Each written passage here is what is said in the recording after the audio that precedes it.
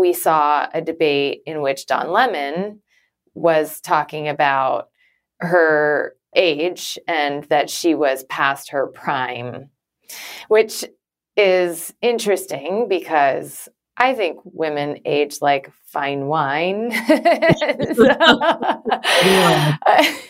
I was just watching this and I was like, are you kidding me? But I was also really frustrated because we weren't having the debate on substance that I thought could ensue about how the U.S. engages with countries around the world. Hey, it's Johanna Maska, and on today's episode of Press Advance, we're getting to know Nikki Haley, South Carolina's first female governor, a daughter of immigrants from India, and someone who has been hailed as the potential leader of the next generation Republican Party. She has conservative ideals, a background in accounting, and was Tea Party probably before Tea Party existed. She was elected first in 2004 to South Carolina's House of Representatives, challenging incumbent Larry Kuhn, the longest-serving legislator in the South Carolina State House. Notably, when she ran for office, Kuhn's campaign falsely claimed she was a Buddhist, called her a housekeeper, and pictured her with her father wearing his turban. Despite all the smears and the innuendos, she went on to win.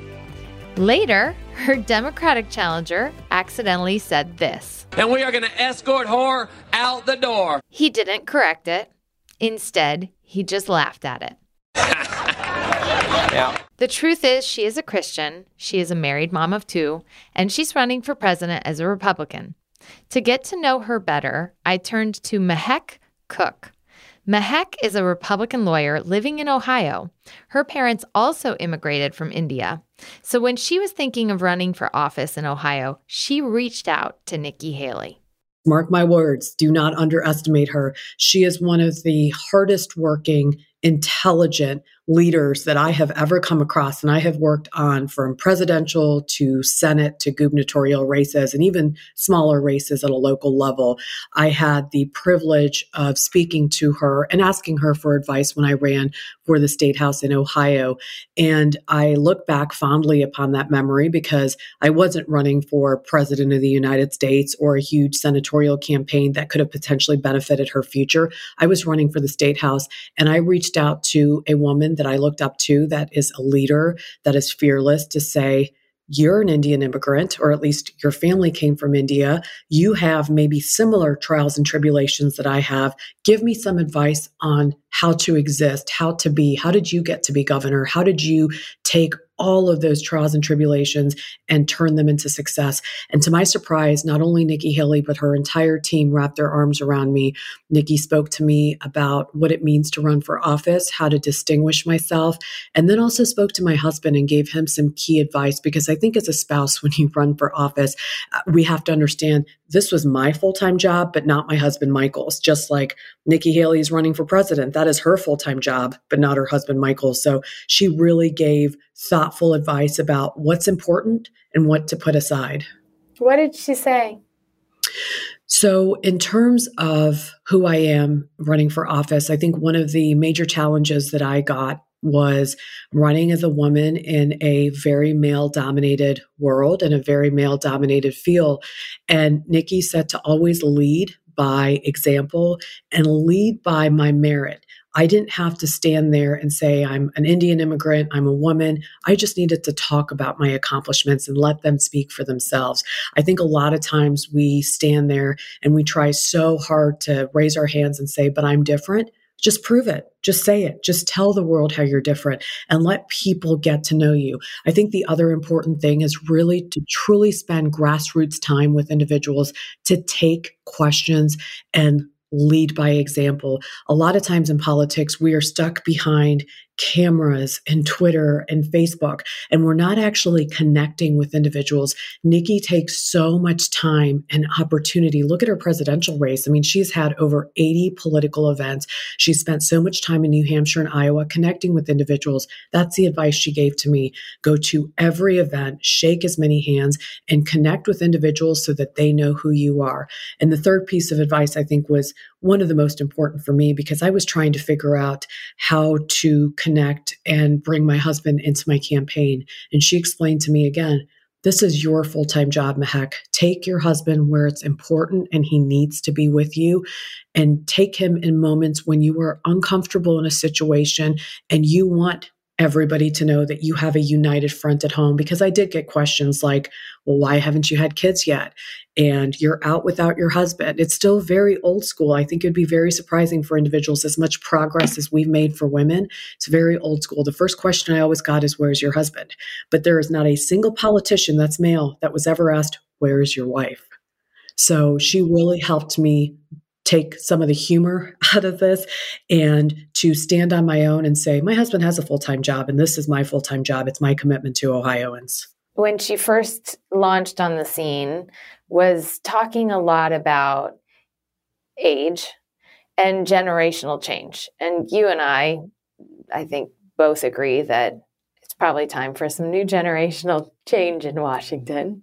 But the minute that she said it seemed to suck all of the oxygen out, because she had also written an op-ed about her time as UN. She had questions about some of the funding that had gone to different authoritarian regimes that had not supported the United States.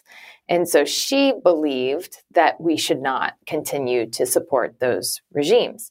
Now, there's a bigger debate that I think could be had, because some of the time, some of that funding is going to specific health programs and things to make sure that there's not something like Ebola that spreads and is terrifically dangerous. And so it may not be in our interest to cut off that funding. But we didn't see that debate ensue. We saw a debate in which Don Lemon was talking about her age and that she was past her prime, which is interesting because I think women age like fine wine. I was just watching this and I was like, are you kidding me? But I was also really frustrated because we weren't having the debate on substance that I thought could ensue about how the U.S. engages with countries around the world.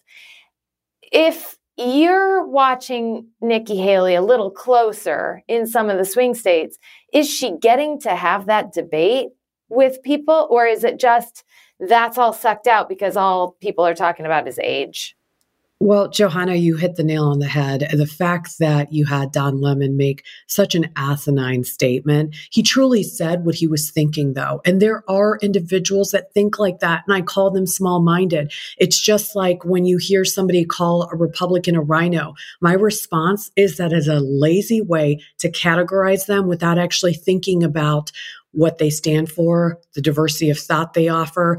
And when it comes to Nikki Haley, she is having substantive conversations, and she's having them. She's having them on the ground in New Hampshire. She's having them on the ground in Iowa. She is the most unscripted, thoughtful leader that I have seen that also has the credibility and the experience. She can go toe to toe with anybody on that national stage, and she knows what she stands for.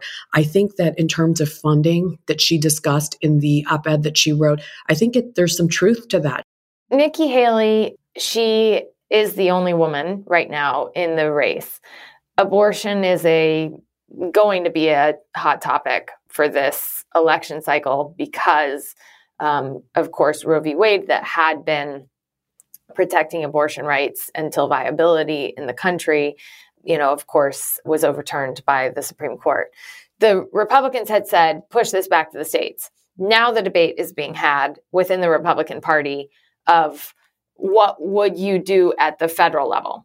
There's some interest in the Republican Party taking on federal abortion reform, whether that would be a ban of abortion that would be applied nationwide. I think most people have said no, they're not for a ban that applies nationwide. Although there is a question of, is there some duration? Roe v. Wade protected until viability, which was about 26 weeks or so when a fetus could survive on its own. As I understood, there was some question of whether she was for a ban at 15 weeks.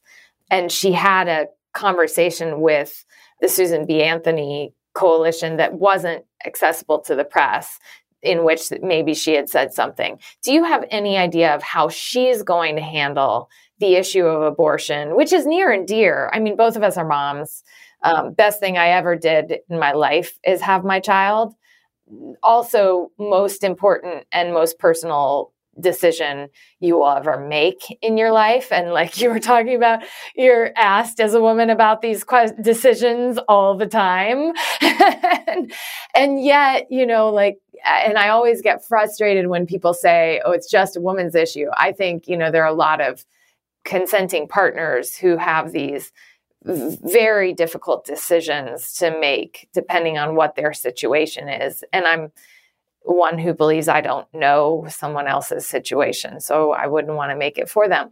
But Nikki Haley's going to have to take this on. How's she going to handle it? Well, and that's a good question, but she already has a record, Johanna.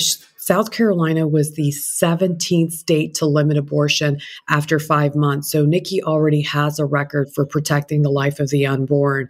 And where I really respect her, and I think where a lot of individuals get tripped up today, is the number of weeks or the number of months.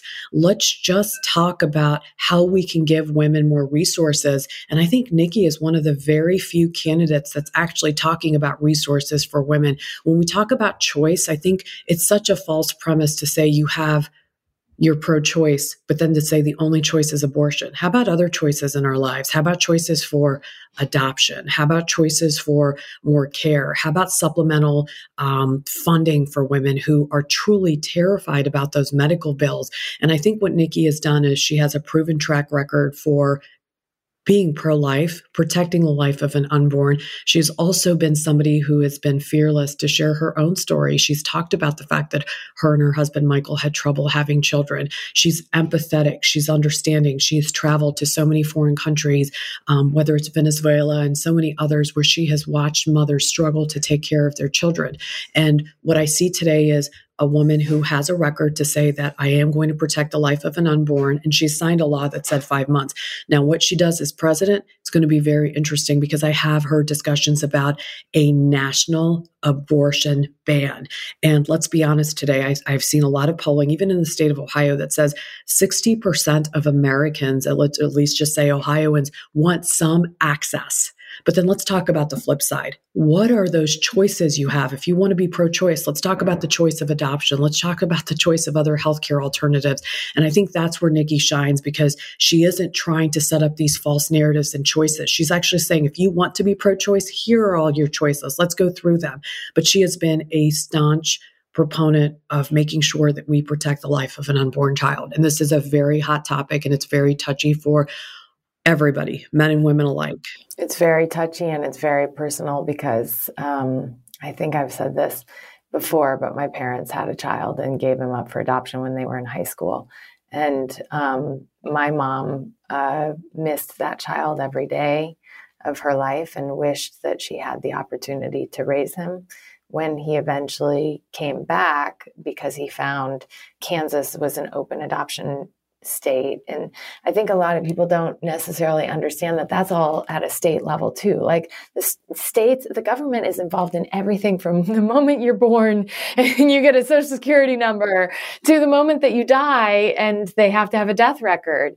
And so, in the state of Kansas, you could go as an adoptee, you could go to the state and you could get your adoption records. And so my brother Kevin, after he had his first child, decided to go to the state of Kansas and get his adoption record, and managed to find my parents. And my mom was so elated to know that he was okay and get to, have a relationship with him, but would regret for,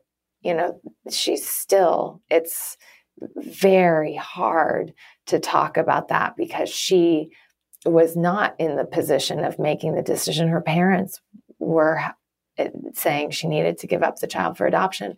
And it's going to change your life, whatever it is. If you have a child, whenever you have a child, it's so personal. And the other thing that I've seen is, there are situations in which it's life or death of a mother, and to have state regulators make it so political. It's always been interesting to me why the Republican Party that's won for less regulation, and I can understand there are firm beliefs in this, but why they are so for such heavy regulation in this area, because often, like I said, it's the last, they're trying to make a life or death decision, or they're making a very complicated decision if it's at all after, a certain duration.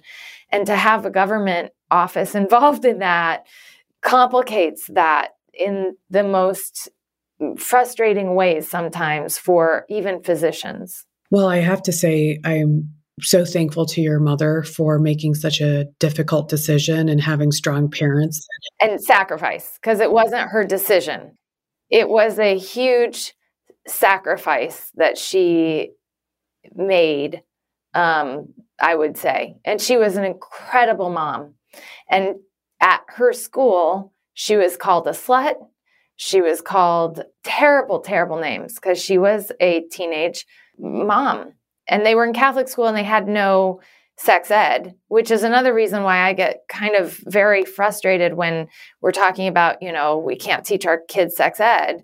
Like my parents, I got sex ed education. It was huge and they didn't have it. And so all of these things they had no idea. But I think this is where education is so important. You're 100% right. And I think that's something Nikki Haley's talked about, right? It's making sure that individuals have resources. Now, when we had sex education, and as I was growing up, my mom for sure signed that permission slip that said Mehek does not need to attend. But again, this is where I think parental choices and parental permission is so important. What's happening in our country today, though, is an attack on parents and what's happening to parents' rights. And that's something else Nikki Haley talks about. It's making sure that we protect the foundation of family. I can tell you in the state of Ohio, this is extremely troubling. We have a very extreme ACLU-backed amendment that is trying to allow for up to full-term abortions. And then it states in the amendment, including but not limited to, and it lists a whole host of different surgeries.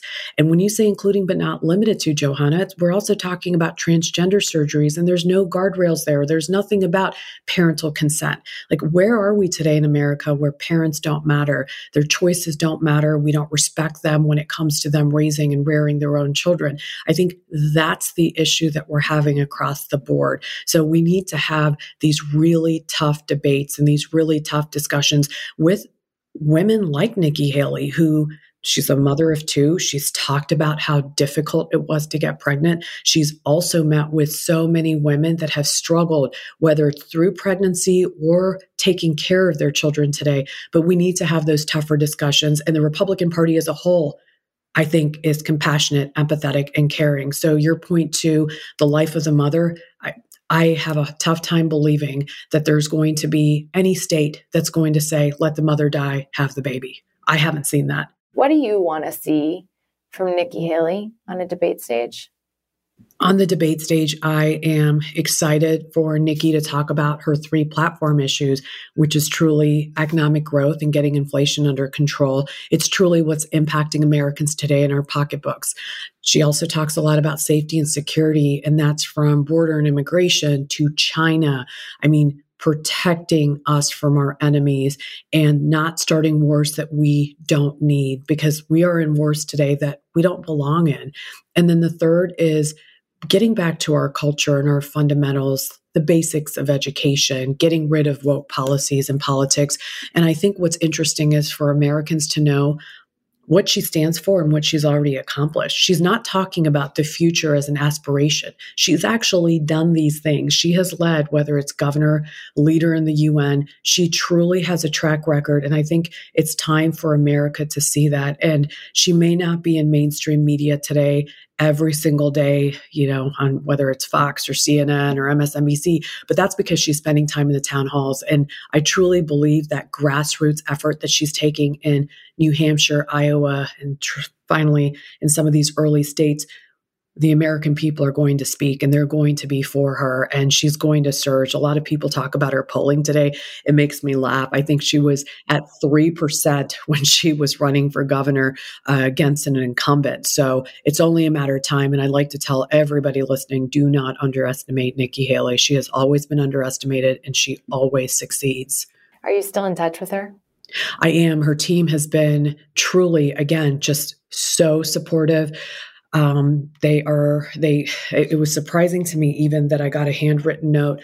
It's actually in my office from Nikki after I lost my state house run, and her encouragement for me to run. A lot of people, including my father, were really proud that I ran for office and want me to do it again. But again, it touched my heart that there is a woman, not even in the state of Ohio, that had the thought and the sentiment and the push to say, run again. Do it again. My thanks to Mehek for sharing her personal story of Nikki Haley. But to get more background, I had to call the source, Associated Press reporter Meg Kennard, who covers Haley in South Carolina and has for the last 18 years. So when I started here, now former governor, now former UN ambassador Haley was in the state legislature.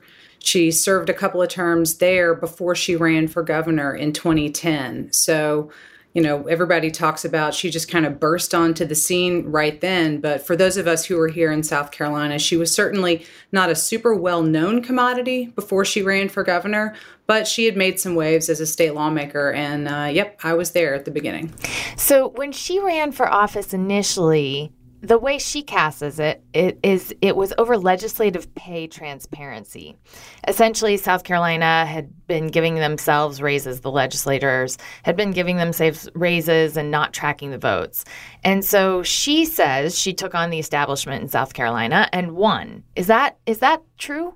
Certainly, voting on the board for legislative pay raises was one of Nikki Haley's biggest claims to fame when she was a state lawmaker. She talks about it often, even now in her presidential campaign, but at the time, she was big on demanding transparency, particularly when it came to those legislative votes about finances and about pay for the lawmakers themselves.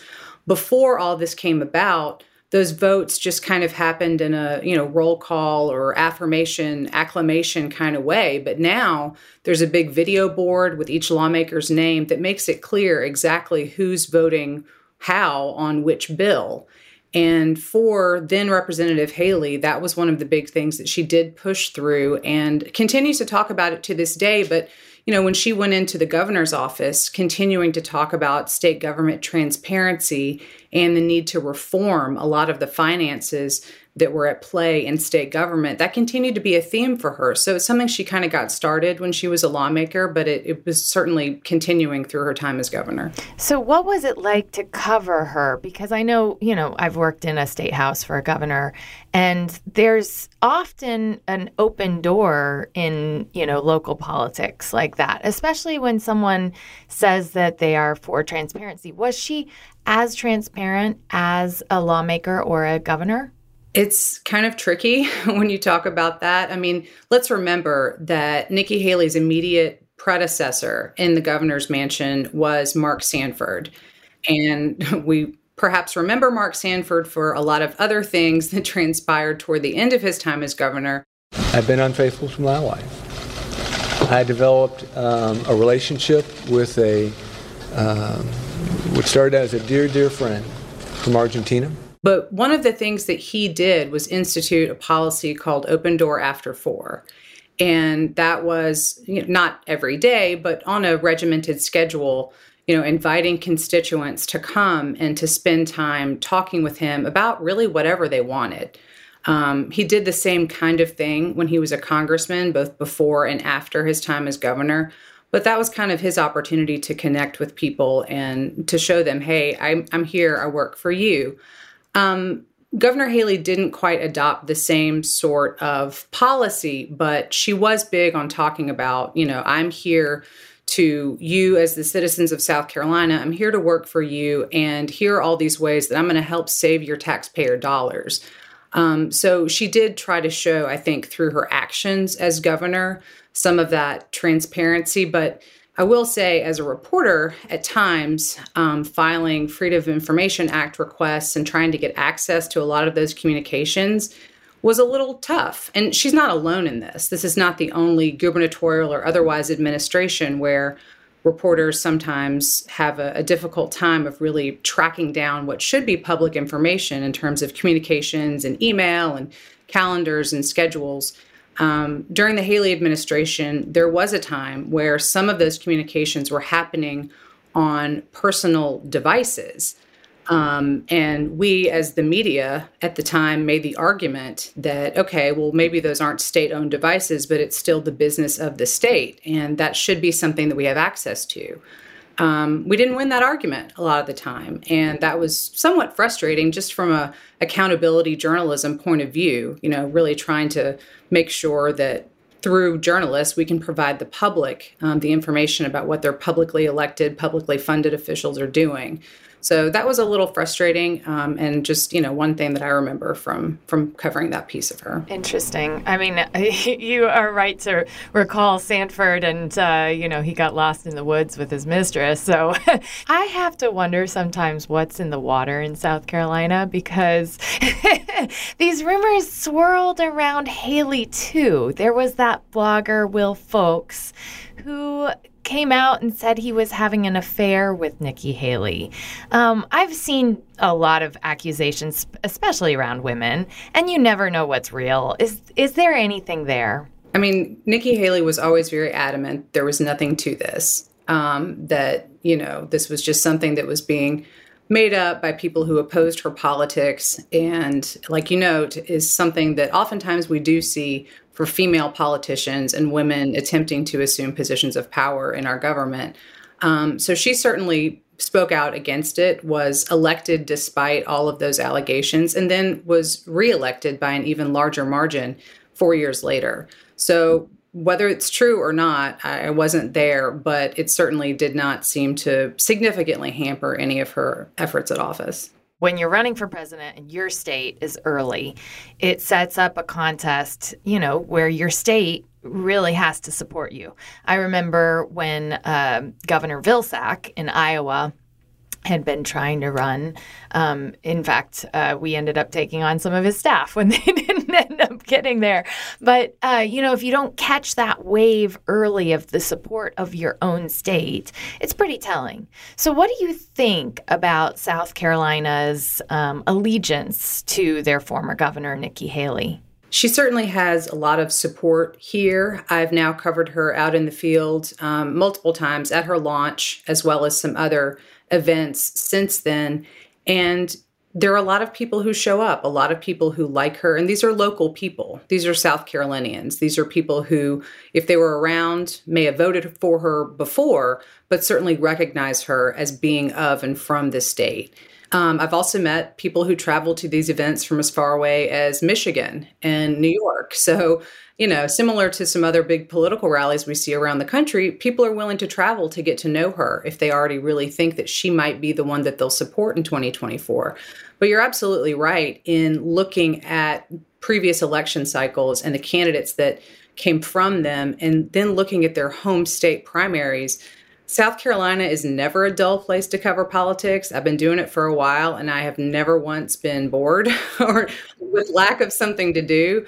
But particularly with a homegrown candidate in a state that has the first presidential primary in the South for Republicans, that makes it even more important to have that homegrown support and to really feel that you might be able to win your home state, because the candidates that don't often struggle in the ones that follow. And when you're early on the calendar, that just makes it even more crucial. Yeah.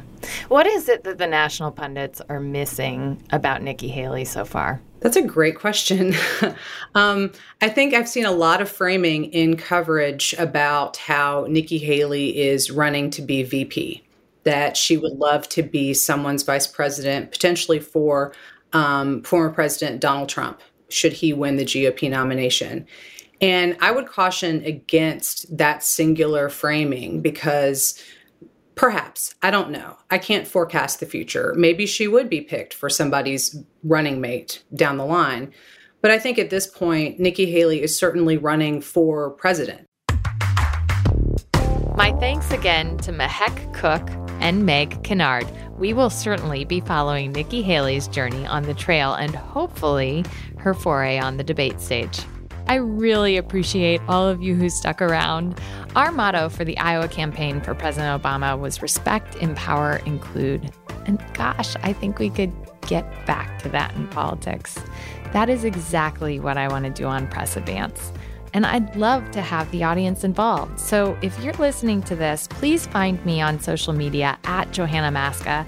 Send me what you think and let me know if I should read it on the podcast.